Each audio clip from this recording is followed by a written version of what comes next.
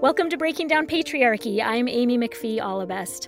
On season 1 of this podcast, we talked several times on several different episodes about how patriarchy places men in positions of authority to make decisions about women's bodies and women's reproductive choices.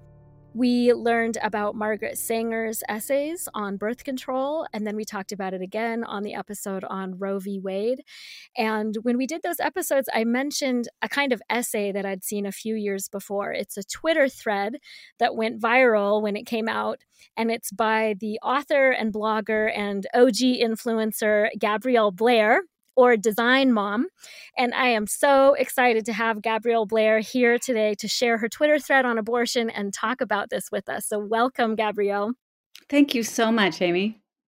Thank you so much for being here. I'm so excited about this. I'm wondering if we can start the episode with you just reading your Twitter thread on abortion. And then when you're done with that, then we can discuss it a little bit and I'll ask you some questions about it.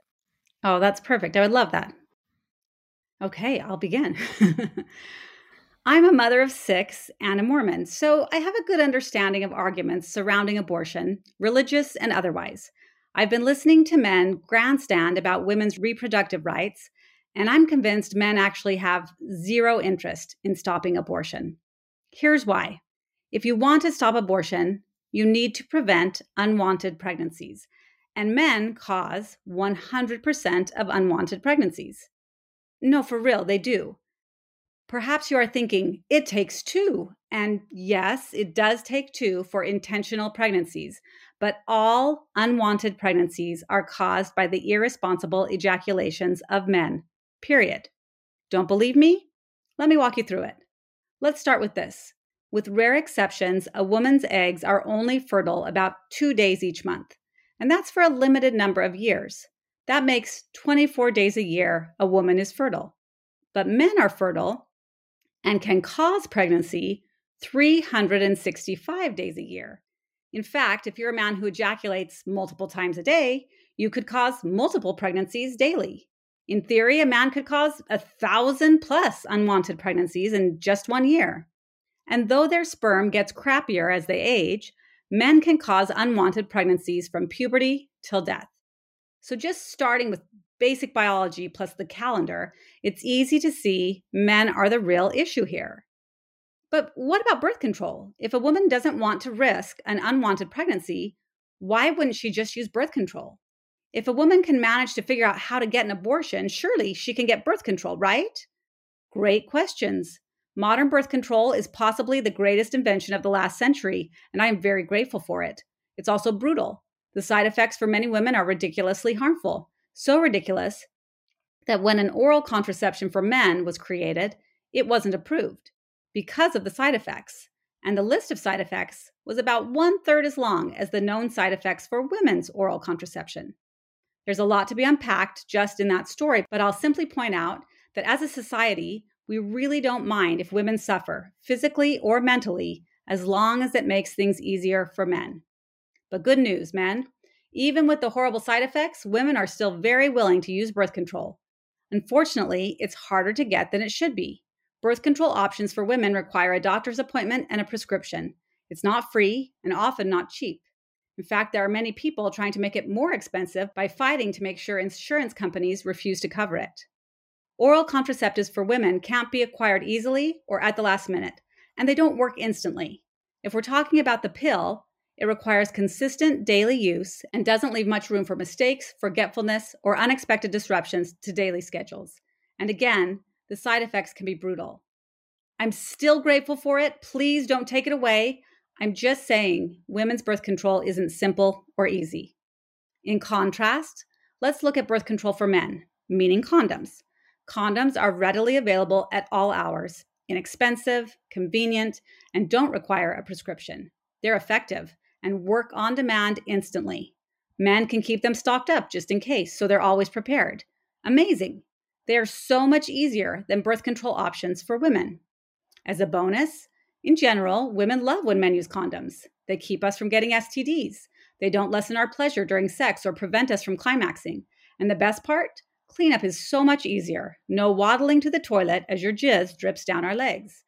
So why in the world are there ever unwanted pregnancies? Why don't men just use condoms every time they have sex?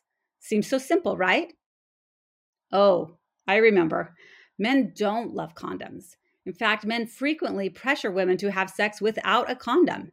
And it's not unheard of for men to remove the condom during sex without the woman's permission or knowledge. Pro tip, that's assault. Why would men want to have sex without a condom? Good question. Apparently, it's because for the minutes they are penetrating their partner, having no condom gives the experience more pleasure. So, there are men willing to risk getting a woman pregnant, which means literally risking her life, her health, her social status, her relationships, and her career so that they can experience a few minutes of slightly more pleasure. Is that for real? Yes. Yes, it is. What are we talking about here pleasure-wise? If there's a pleasure scale with pain beginning at 0 and going down into the negatives, a back scratch falling at 5, and an orgasm without a condom being a 10, where would sex with a condom fall? Like a 7 or 8? So it's not like sex with a condom is not pleasurable. It's just not as pleasurable, an 8 instead of a 10. Let me emphasize that again. Men regularly choose to put women at massive risk by having non-condom sex in order to experience a few minutes of slightly more pleasure. Now, keep in mind, for the truly condom-averse, men also have a non-condom, always ready birth control built right in, called the pullout. It's not perfect, and it's a favorite joke, but according to Planned Parenthood, it is 96% effective when used correctly, and 78% effective in practice, because some people haven't learned to do it correctly. So surely we can expect men who aren't wearing a condom to at least pull out every time they have sex, right? Nope. And why not? Well, again, apparently it's slightly more pleasurable to climax inside a vagina than, say, on their partner's stomach.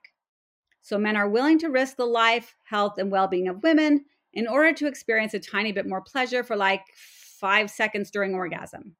It's mind-boggling and disturbing when you realize that's the choice men are making. And honestly, I'm not as mad as I should be about this because we've trained men from birth that their pleasure is of utmost importance in the world, and to disassociate sex and pregnancy. While we're here, let's talk a bit more about pleasure and biology. Did you know that as a general rule, a man can't get a woman pregnant without having an orgasm? Yes, there are exceptions. It's possible for sperm to show up in pre-ejaculate. But in most cases, a man has an orgasm in order to impregnate a woman, which means that we can conclude getting a woman pregnant is a pleasurable act for men. But did you further know that men can get a woman pregnant without her feeling any pleasure at all? In fact, it's totally possible for a man to impregnate a woman even while causing her excruciating pain, trauma, or horror. In contrast, a woman can have nonstop orgasms with or without a partner and never once get herself pregnant. A woman's orgasm has literally nothing to do with pregnancy or fertility. Her clitoris exists not for creating new babies, but simply for pleasure. No matter how many orgasms she has, they won't make her pregnant. Pregnancies can only happen when men have an orgasm. Unwanted pregnancies can only happen when men orgasm irresponsibly.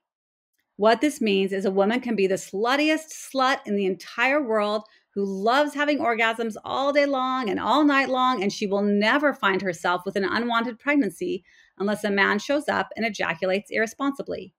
Women enjoying sex does not equal unwanted pregnancy and abortion. Men enjoying sex and having irresponsible ejaculations is what causes unwanted pregnancies and abortion. Let's talk more about responsibility. Men often don't know and don't ask and don't think to ask if they've caused a pregnancy. They may never think of it or associate sex with making babies at all. Why? Because there are 0 consequences for men who cause unwanted pregnancies. If the woman decides to have an abortion, the man may never know he caused an unwanted pregnancy with his irresponsible ejaculation. If the woman decides to have the baby or put the baby up for adoption, the man may never know that there's now a child walking around with 50% of his DNA. If the woman does tell him that he caused an unwanted pregnancy and that she's having the baby, the closest thing to a consequence for him is that he may need to pay child support. But our current child support system is well known to be a joke. Only 61% of men or women who are legally required to pay it do. There are little to no repercussions for skipping out. In some states, their credit isn't even affected. So many men keep going as is, causing unwanted pregnancies with irresponsible ejaculations and never giving it a thought. When the topic of abortion comes up, they might think, abortion is horrible. Women should not have abortions, and never once consider the man who caused the unwanted pregnancy. If you're not holding men responsible for unwanted pregnancies, then you are wasting your time. Stop protesting at clinics, stop shaming women, stop trying to overturn abortion laws. If you actually care about reducing or eliminating the number of abortions in our country, simply hold men responsible for their actions. What would that look like? What if there was a real and immediate consequence for men who cause an unwanted pregnancy? What kind of consequence would make sense? Should it be as harsh, painful, nauseating, scarring, expensive, risky, and life-altering as forcing a woman to go through a 9-month unwanted pregnancy? In my experience, men really like their testicles. If irresponsible ejaculations were putting their balls at risk, they would stop being irresponsible. Does castration seem like a cruel and unusual punishment? Maybe. But is it worse than forcing 500,000 women a year to puke daily for 3 months, gain 40 pounds, and then rip their bodies apart in childbirth? Is a handful of castrations worse than women dying during forced pregnancy and childbirth? Put a castration law in the books, implement the law, let the media tell the story, and in 3 months or less, ta-da, abortions will have virtually disappeared. Can you picture it? No more abortions in less than 3 months without ever trying to outlaw them. Amazing. For those of you who consider abortion to be murder, wouldn't you be on board with having a handful of men castrated if it prevented 500,000 murders each year? And if not, is that because you actually care more about policing women's bodies, morality, and sexuality than you do about reducing or eliminating abortions? Hey, you can even have the men who will be castrated bank their sperm before it happens, just in case they want to responsibly have kids someday. Can't wrap your head around a physical punishment for men, even though you seem to be more than fine with physical punishments for women? Okay, then how about this prevention idea? At the onset of puberty, all males in the US could be required by law to get a vasectomy. Vasectomies are very safe, highly reversible, and about as invasive as getting an IUD implanted. There is some soreness afterwards for about 24 hours, but that's pretty much it for side effects. So much better than the pill, which is taken by millions of women in our country, the side effects of which are well known and can be brutal. If or when the male becomes a responsible adult and perhaps finds a mate, if they want to have a baby, the vasectomy can be reversed and then redone once the childbearing stage is over. And each male can bank their sperm before the vasectomy, just in case. It's not that wild of an idea. 80% of males in the US are circumcised, most as babies, and circumcision is not reversible. Don't like my ideas? That's fine. I'm sure there are better ones. Go ahead and suggest your own ideas. My point is that it's nonsense to focus on women if you're trying to get rid of abortions. Abortion is the treatment for an unwanted pregnancy. If you want to stop abortions, you need to prevent the disease, unwanted pregnancies. And the only way to do that is by focusing on men, because men cause 100% of unwanted pregnancies. Or in other words, irresponsible ejaculations by men cause 100% of unwanted pregnancies. If you're a man, what would the consequence need to be for you to never again ejaculate irresponsibly? Would it be money related? Maybe a loss of rights or freedoms, physical pain? Ask yourselves, what would it take for you to value the life of your sexual partner more than your own temporary pleasure or convenience? Are you someone who learns better with analogies? Let's try this one. Think of another great pleasure in life. Let's say food. Think of your favorite meal, dessert, or drink. What if you found out that every time you indulge in that favorite food, you risked causing great physical and mental pain for someone you know intimately? You might not cause any pain, but it's a real risk. Well, you'd probably be sad, but never indulge in that food again, right? Not worth the risk. And then what if you further found out there was a simple thing you could do before you ate that favorite food, and it would eliminate the risk of causing pain to someone else, which is great news. But the simple thing you need to do makes the experience of eating the food slightly less pleasurable. To be clear, still very pleasurable, just slightly less so.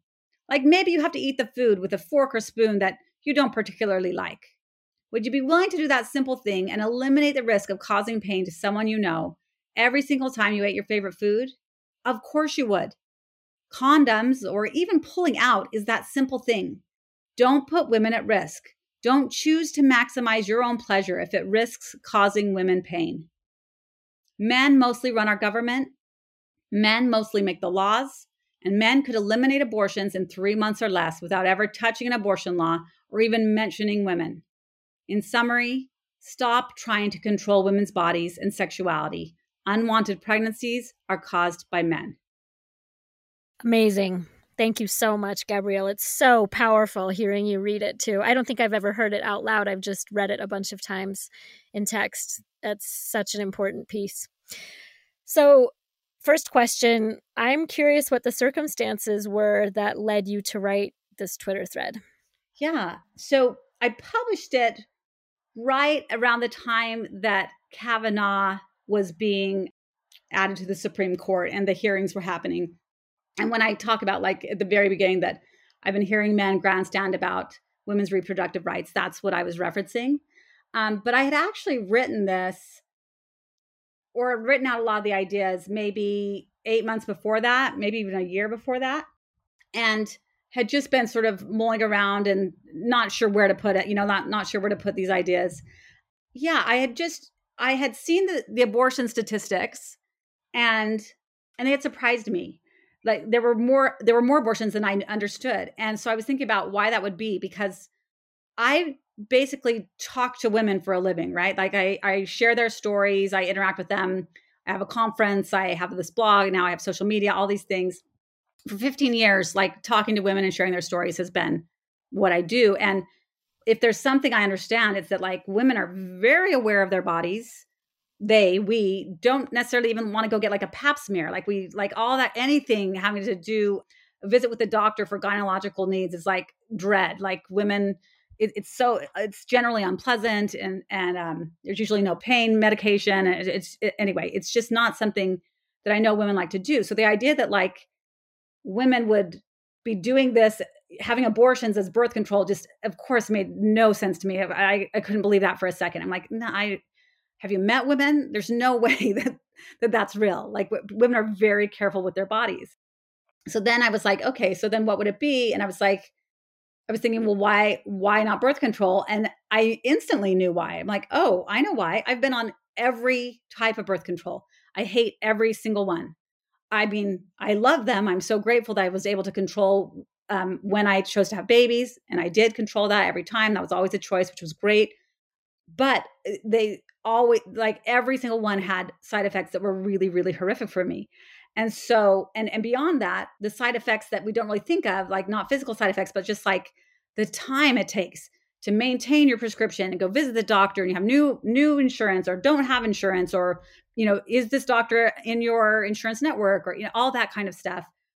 And then filling the prescription and then remembering to take the pill every day. Or if it's not the pill, remembering to get the shot every few months. Or if it's not the shot, remembering to, what kind of maintenance you need to do for your IUD, or does it need to be, do you need to have the one with the hormone or the copper one without the hormone or all the things. There's just so much of that happening as well.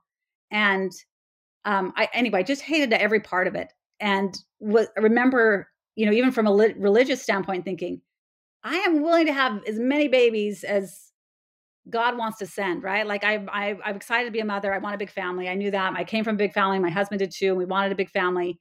But like, why does it have to be this hard to like prevent, babies from coming? It just seemed like so much work until we knew we were done and my husband got a vasectomy. And I was like, oh, this is amazing. This is amazing. No side effects for him.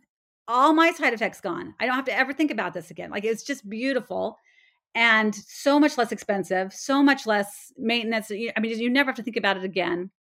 Anyway, so back to this, the thread was just like, I could instantly see how women could get pregnant or wouldn't be on birth control because it can be really hard to get birth control, money-wise, time-wise, physical response-wise. It can just be really hard. And then I also understand the power dynamic among men and women, which is, not great in a patriarchal society ever, but like even worse in the bedroom, or it can be, where again, I think women are raised, men are raised with the idea that like sex is for men and the pleasure of sex is for men. And for women, it's secondary if they experience it at all. It's just not the thing. And then we're also, I mean, it's not like anyone ever talked to me about condoms as a kid. I don't remember a lot of conversations about it, but I definitely understood as I was, getting into adulthood that like condoms were a joke and that men didn't want to use condoms and that somehow sex was going to be is horrible if you're using condoms, or, like I had all these bad associations with condoms, so it's just pretty pervasive in our culture. And and I'm sure I could track it to, I'm sure there were movies or TVs or some jokes somewhere or something that I saw. But so just all these thoughts came together and I was like, okay, it's hard for women to get birth control. We have this idea men don't want to use condoms. And there are plenty of men that think, are sure they don't want to use condoms too. Whether they even understand how to use them correctly or not, they just are sure they don't want to use them. And we don't really care about women's pleasure. And, we definitely want to maximize men's pleasure. And it just all came together. I was like, wait, this is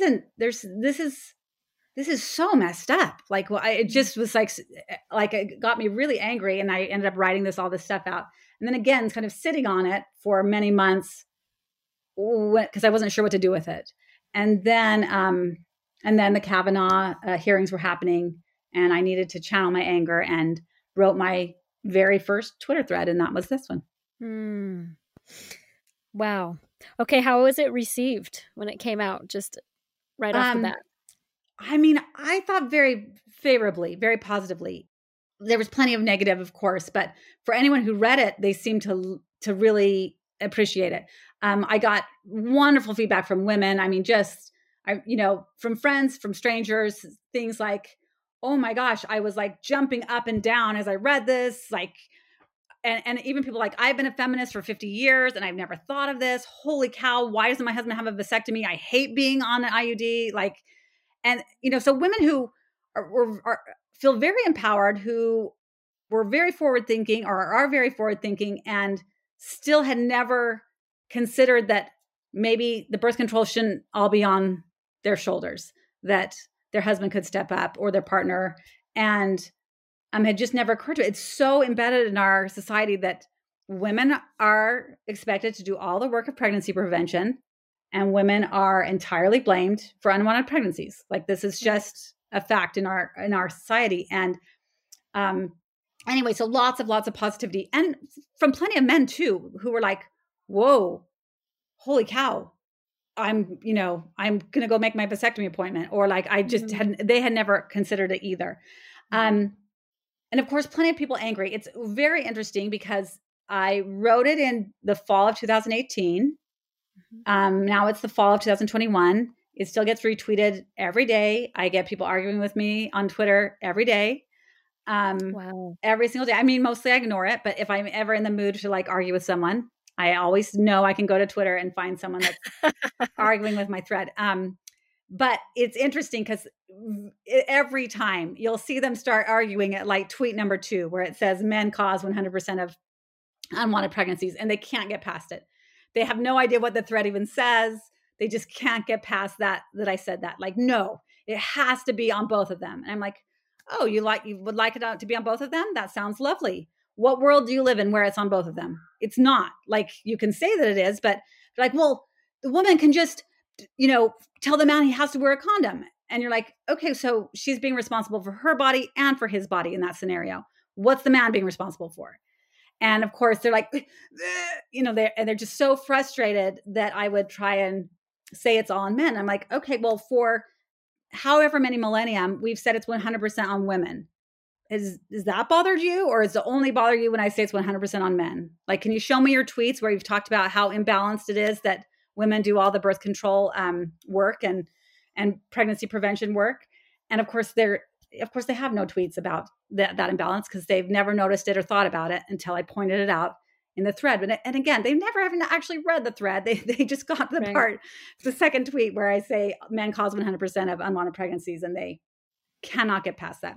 So there are plenty of men that like to argue with me about that. But I mean, I have had thousands of people make the same arguments. That it's also always interesting because I'm like, you found a thread from 3 years ago, and you're pretty sure, and it's got hundreds of thousands of responses, and you're pretty sure you have a new original argument to add to this.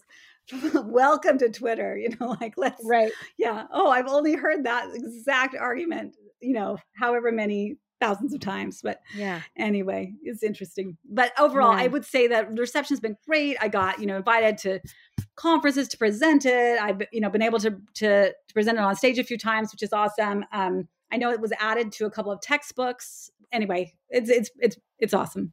That is awesome. That's so great. Yeah. One thing that really spoke to me about it was I was doing a project, like a research project on abortion rights for a women's health and human rights class in grad school. And as I was looking at abortion, like you say, I mean, that's why it resonated with me so much, partly is just because, as you say in the piece, abortion is something that we have to do in order to deal with the real problem. So the root is the unwanted pregnancy. And I was trying to figure out a way to some low-hanging fruit that both sides of the political debate could get behind that and say, yes, we can address this root together. And that's what I liked so much is people who feel very strongly that abortion is morally wrong and they have a really, really hard time legalizing abortion. They want to prevent, unwanted pregnancies.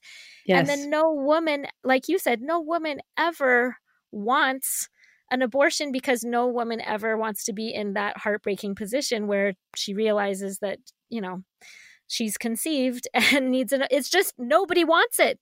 By definition, it's an unwanted pregnancy. And right. And absolutely. So I was very intentional as I wrote it and shared it to start with that I was a mother and that I was a Mormon. And I knew the Mormon part would bring in people that had a typical pro-life stance. Although I don't have a pro-life stance, but I knew that would make people that had a pro-life stance feel like it was probably safe to read. And because for exactly the reason you're saying, like, I don't really talk about abortion. There's no mention of babies, really. Right. We're talking about unwanted pregnancy. The idea of stopping abortion, the idea of like being at an abortion clinic to stop an abortion is just makes no sense. You're way too late. You're way too late. Like you should have prevented the problem in the first place. It was easily preventable. It's highly preventable. By the time you get to someone has made a decision to get an abortion, you're not going to change their minds. Like that's ridiculous to even think that you would. And again, I position the thread in the terms of the idea that men really have no interest in reducing abortion or getting rid of abortion. And this is why. And I try and explain why, that if they did care, they could easily reduce it. They could eliminate abortions without ever touching an abortion law. Men could do that, no problem. They choose not to. But I do want to be clear, because the thread doesn't make clear, but I do want to be clear that I'm pro-choice. And in fact, I'm not out there trying to seek a reduction in abortions, except for that I hated being pregnant so much and hated the first trimester of pregnancy so much that I would want to see a reduction of abortions if I could prevent people from experiencing that. Like that don't want to be experiencing it. So like the physical being pregnant, having to go to the doctor, all of that. I hate all parts of that and would want to eliminate that for women. So as far as like wanting to see abortions be reduced, that would be my intention. I don't want people to have that physical experience. The other thing where I would want to see a reduction in abortions is it would mean men aren't being so casual with women's bodies. Right. And that I think would be a really good sign. But as far as like, I don't have moral issues with abortion. Even as a Mormon, like I don't see anything in our doctrine that would make sense to that. Like, not. I know this is. I don't want to. I know this isn't a Mormon podcast. I don't want to get deep into Mormon doctrine, but there is no Mormon doctrine on whether a fetus has a soul. There is no doctrine on that. There is no doctrine on that at all. And so I see no difference. And I can tell from I can only say from my own experience when I felt like I could feel a soul during my pregnancies. And it was basically when I went to labor. So I have my own personal thoughts on all of that, of course. And anyone who's experienced pregnancy might have different thoughts than mine, and that's fine.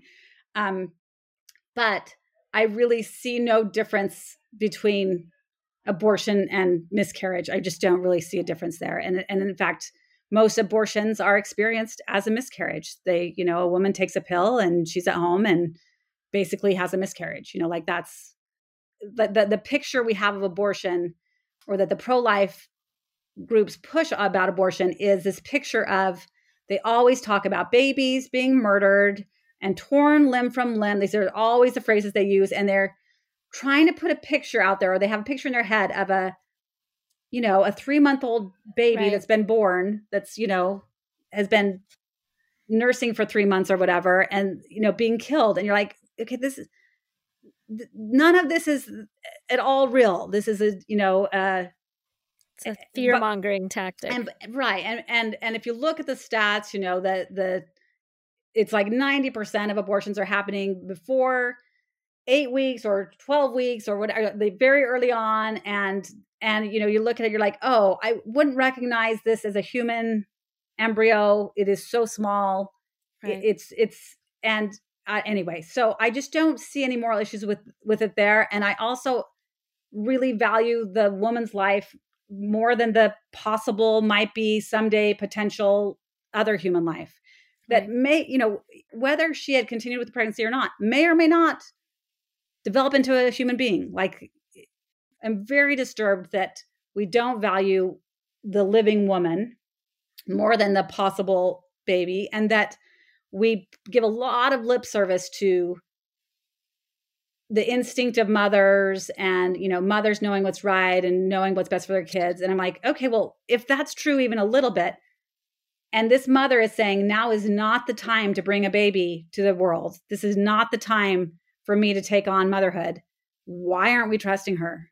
Mm-hmm. If her mother's instincts are telling her, no, do not have this baby, how is that any different than the mother who's saying, okay, I know what's best for my baby who has been born? Right. The mother's instinct either exists or it doesn't. So yep. I don't know. Anyway, I have all sorts of things, all sorts of thoughts on this, of course.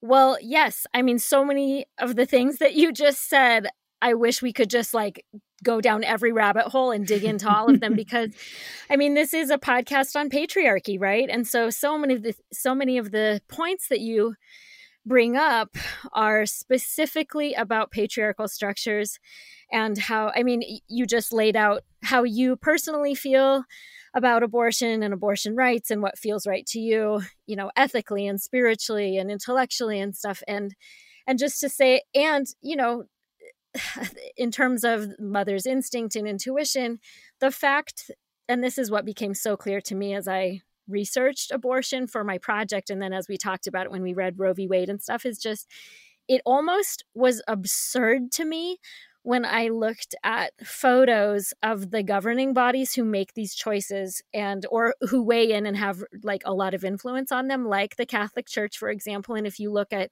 the, authoritative body of the Catholic Church, mm-hmm. It is 100% men, hundreds of men, hundreds of them, and 0 women.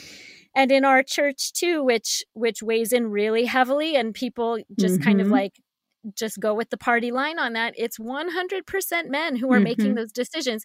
And then if you even look in our government, and that famous photo that was circulating when Trump mm-hmm. and Pence were signing some new bill, I don't even remember what it was, but it was there was not one woman in that room. Mm-hmm. And yet this is an issue that affects 100% women. It takes place literally inside a woman's body. And so mm-hmm. for a man to be making any decision mm-hmm. really about mm-hmm. something that happens inside a woman's body, I was like, how have I not seen this before? How not only morally wrong, I was outraged suddenly as I saw it, right. but also just how does anybody think this makes sense? It's like treating women as children, that they mm-hmm. cannot make good, sound decisions for themselves.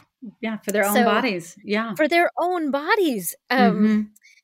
There were some other things that I wanted to ask you about, kind of in that line of thinking, and in seeing this in terms of a patriarchal issue. And one of them that you brought up is, well, I guess just this irony, right, of that men do claim authority to make the laws and make the rules and police women's reproduction, but then they won't take responsibility personally, or even as they look at it as a broader issue, they don't take the responsibility that it is men that cause the unwanted pregnancy. Just the irony there of like, you can cause the problem and then you're going to limit my way of dealing with the problem that you caused me in my life. Right. And it just becomes so clear that this is this political tool, this bludgeon, that the men who are, I'm thinking of the politicians here who are saying, I'm pro-life, they aren't. They don't even, like, what does that even mean? Okay, besides the, like, do they care about kids at all stages of lives? But even just saying, I'm anti-abortion, you're like, how many of you have paid for an abortion? How many of you, for abortion from someone that you impregnated or one of your kids impregnated or for your own daughter or whoever it might be?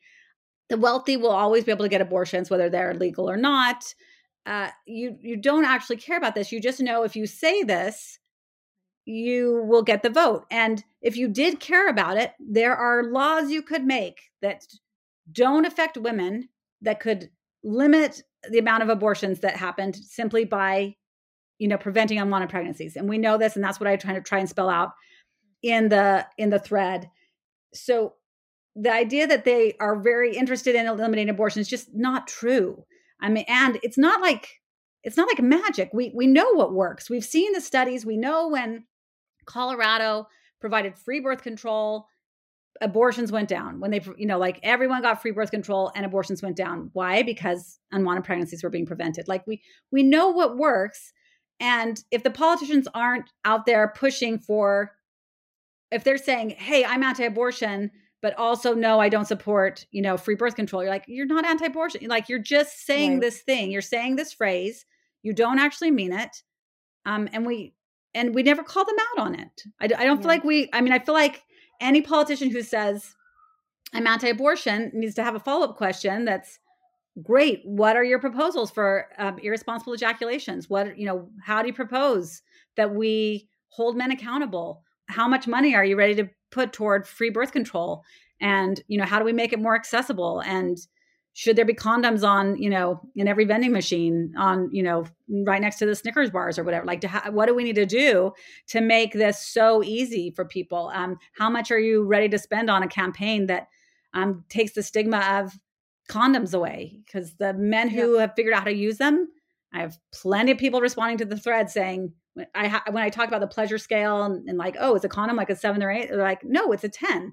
If you know how to use it and you have the right size, you're not buying it too big, and you use lubrication properly, it's, like, I don't notice a difference. And I'm thinking, why isn't that? Why aren't we talking about that? Why isn't there a public campaign about that makes it like, of course, no man would have sex without a condom, that would be like not wearing your seatbelt or something that everyone would be like, that's dumb. Why are you doing that? That's awful. Like, that's, I don't know. Right. Anyway. Right. And the metaphor that you use in the piece too about the food and making it, again, kind of a moral philosophy question, right? Like, if you ate this food and it gives you enough psychological distance that you're not thinking about abortion anymore, and you're like, oh my gosh, like, what if every time I ate chocolate, an innocent child would suffer, somebody innocent would suffer. Like, of course I'd never do that. So I love that you use that analogy. I know that in the Netherlands, we've talked about that a bunch on season 1, that they have much better, more comprehensive sex education for kids. And one article that I read talked about, like, little boys, like when they're little, but I think this must have been mostly when they were teenagers, but talking about, like, I would never do that to a girl. Like, I would never endanger her like that. It was just morally repugnant for them to think about not using birth control because they see girls as their equals, right? And they would never hurt them. Which brings me to another question, is the point that you bring up about how we don't mind if women suffer, that men's pleasure is primary, women's is definitely secondary, and maybe we don't even care about their pleasure at all. And in fact, we don't mind if they suffer. Did that come from? I love that I can hear your kids. It's actually really I'm endearing. so sorry. We're gonna leave it in. It's fine. It's so cute.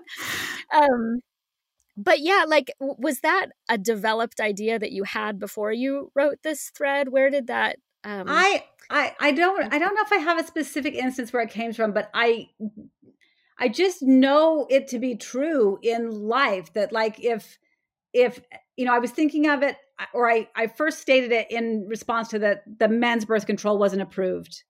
Because this idea that we don't mind if women suffer as long as it makes things convenient for men. And I think I first started thinking about that in terms of motherhood and and everything that's put on mothers, like even in this new day and age. And I know men are at least some men are trying harder at home. Still, women are doing the bulk of the parenting. Still, women are doing the bulk of the housework and running the household. And again, and we know that women are suffering because of it. Like, we know of that. That's a fact. That's not a new thing. I didn't come up with that. Everyone knows that. But as long as it makes things convenient for men, oh well, the women will have to suffer. And that's just, you could think of 1,000 instances of it. Like we can think of every instance where women are suffering, and it has to happen because it's making things convenient for men. Birth control is really hard for lots of women. The side effects are really hard for lots of women. Even when they don't have side effects, just the maintenance and taking it daily, all of that is hard for women. And there's a much easier option for men already in existence. I'm not talking about a future pill. I'm talking about condoms. And we never act like men need to wear condoms because women will take care of the birth control. Even if they're suffering, we never ask. These wives that read the thread and are like, holy cow, I hate using birth control. I've been doing it for however many years. We're done having babies. Why in the world am I still suffering? Yep. Because then it means my husband doesn't have to think of it.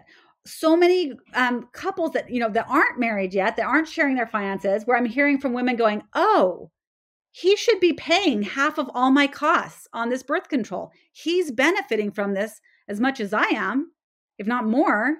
He should be paying for my time off, or if I have to get childcare, to go to the doctor, or to pick up my prescription, all the costs of time and money that are involved in it. And women are just expected to do it and not complain about it. You're not supposed to talk about the side effects, or that it made you gain weight or break out or not break out or lose weight or whatever it is that or much more serious things too. Anyway, there's just, like, you see it at work all the time. Women are, they didn't get credit for it, or they were asked to take a secretarial role, even though they're, a peer at work, as long as it makes things more convenient for the men. It's just it's a pretty constant thing. And I don't know. I mean, I have issues with just how the whole expectation in our society that women will want to have babies, or that women should want to have babies. That there's an expectation, if you're a woman that can have a baby, you should have a baby, that you will have a baby at some point. And pregnancy is really hard and really dangerous and takes your body to, like, the brink of what it can handle. And childbirth is even worse. Like, I still have all sorts of trauma, and I had the most normal pregnancy and childbirth, like nothing, not even like gestational diabetes, like nothing unusual. And I still have all sorts of trauma from it. And the idea that we should just assume women will be willing to do this is so bizarre to me. There is nothing that even close that we assume that all or most men will do that's even like a tenth as hard. And you could say, well, what about soldiers? You're like, okay, well, women are soldiers too, but also there's the percentage of men that are soldiers versus women that have babies is not comparable. Right. Like, this isn't like, this is like, there's just nothing that we ask them to do that's as dangerous. And we go into it not saying, oh, this is dangerous and scary and risky. We go into it just expecting women to be really happy about it. Right. And I don't know. The whole, it's the way we think about pregnancy is so bizarre. And so it also ties into how we think about abortion, because there's definitely this argument, like, why wouldn't you just have the baby? Like, we don't understand. Pregnancy is this joyous thing. Having a baby is a joyous thing, right? And I'm like, whoa, let's back up a few steps. Where did you get that idea? Yeah. Right. It reminds me too of just, I mean, there's a religious foundation here too with the Curse of Eve, right? And I've read enough like treatises from the Middle Ages about how, that women should have pain in childbirth because that's part of just their curse of being female. And I think a lot of that comes, our comfort and our being okay with women being in pain, I think comes from that as well. I mean, there were doctors who said like when there was anesthetic for women who thought that it wasn't appropriate for women to have pain relief in labor because it's part of the Curse of Eve. So I think just culturally, even in ways we don't even realize subconsciously, we're just okay with women being in pain. I'm sure you've read the studies about IUDs and pain relief in your readings. And just so I feel like I've talked to, in response to the thread, discussions with many doctors that want to talk to me about the pain levels of vasectomies, and reassure me like, no, it's super simple. And you get, there are doctors who are very pro vasectomy saying, no, I hope men feel comfortable with it. It's so great. And they're administered pain relief and blah, blah, blah. And the discussions end up talking about, it's about the same amount of pain as when you get an IUD, they would say, except with IUDs, it's standard to not administer pain relief. So, so it's the same level of pain sounds, but men get pain relief and women don't. I've had IUD, it was incredibly painful and like screaming painful, both having it inserted and having it removed eventually when it caused all sorts of problems for me. But yeah, no, pain relief didn't even come up. It didn't, like, you're just as, and I didn't understand till years later, like, what? Why aren't they giving us pain relief? Like, what in the world? So they're giving men pain relief for vasectomies, which is the same amount of pain, but not for IUDs, which is, anyway, it's just like we just are fine for women to suffer. It's just like an expectation that somehow will become, that somehow it will benefit us. It's unclear. Yeah. Amazing. Okay, my last question, Gabrielle, before we wrap up is, how do you think this whole issue of birth control and abortion rights would be different if the world had always been run by women instead of men? I really think abortion would be just no different than, taking an aspirin or something for a headache. They would, like, if you didn't want to be pregnant, then you're not pregnant. Like if the mother doesn't want to be pregnant, that's the best decision for the mother. And it's the best decision for the possible future, could have been a child. Like if the mother does not want to be pregnant, the mother doesn't want to be pregnant, period. So I think abortion would just be a non-issue, which historically it kind of was a non-issue. So it's, like, I don't even think that is like a weird or out of reach thing. It feels like we almost had that, and then it kind of disappeared. And I think that men would be really, really careful with women's bodies. Like, I think men it's like we need to teach men their sperm is dangerous. I mean, at the end of the day, like, it can cause a lot of problems. It can really hurt people. And like a pregnancy can cause all sorts of problems, physically, socially, I mean, all the things. So they need to be so careful with it. It's as if, if you had a child that had a disease that was very spreadable and could get someone else sick, you would, teach this child, like, oh, you have to be so careful with your body that you don't get someone else sick. Like, of course. And the child would be fine with that. Like, yes, I'm going to be so careful. I don't want to get anyone sick. We don't teach men about their bodies like that. We don't teach boys about their bodies like that either. And maybe we should. Just this idea that, like, hey, you can cause lots of damage with your body, and I'm not even thinking of, like, muscle and punching and that kind of awful stuff. I don't, men don't think of that. And I don't know that women think of that, but I think if women around the world, then men would be much more careful with women's bodies. Mm-hmm. Well, thank you so much, Gabrielle. This was a super enlightening conversation, and it was so amazing to hear you read your piece out loud. And I'm so grateful that you were willing to do this episode. Thanks so much for being here. Amy, this was, I love talking to you. Thank you so much for inviting me.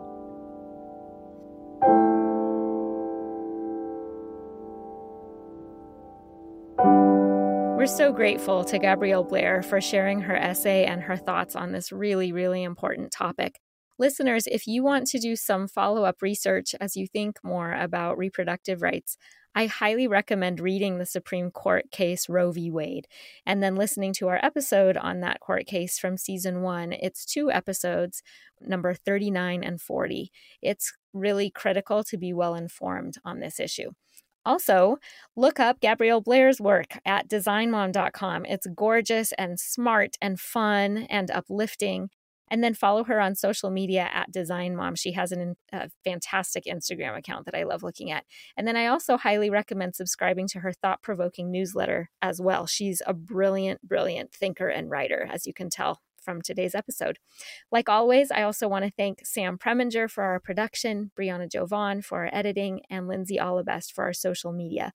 And of course, thank you to all of our listeners. I know I've said it before, but really your engagement, tuning in every week, leaving reviews, sharing the podcast, and joining the conversation on social media, all of that support really makes a difference.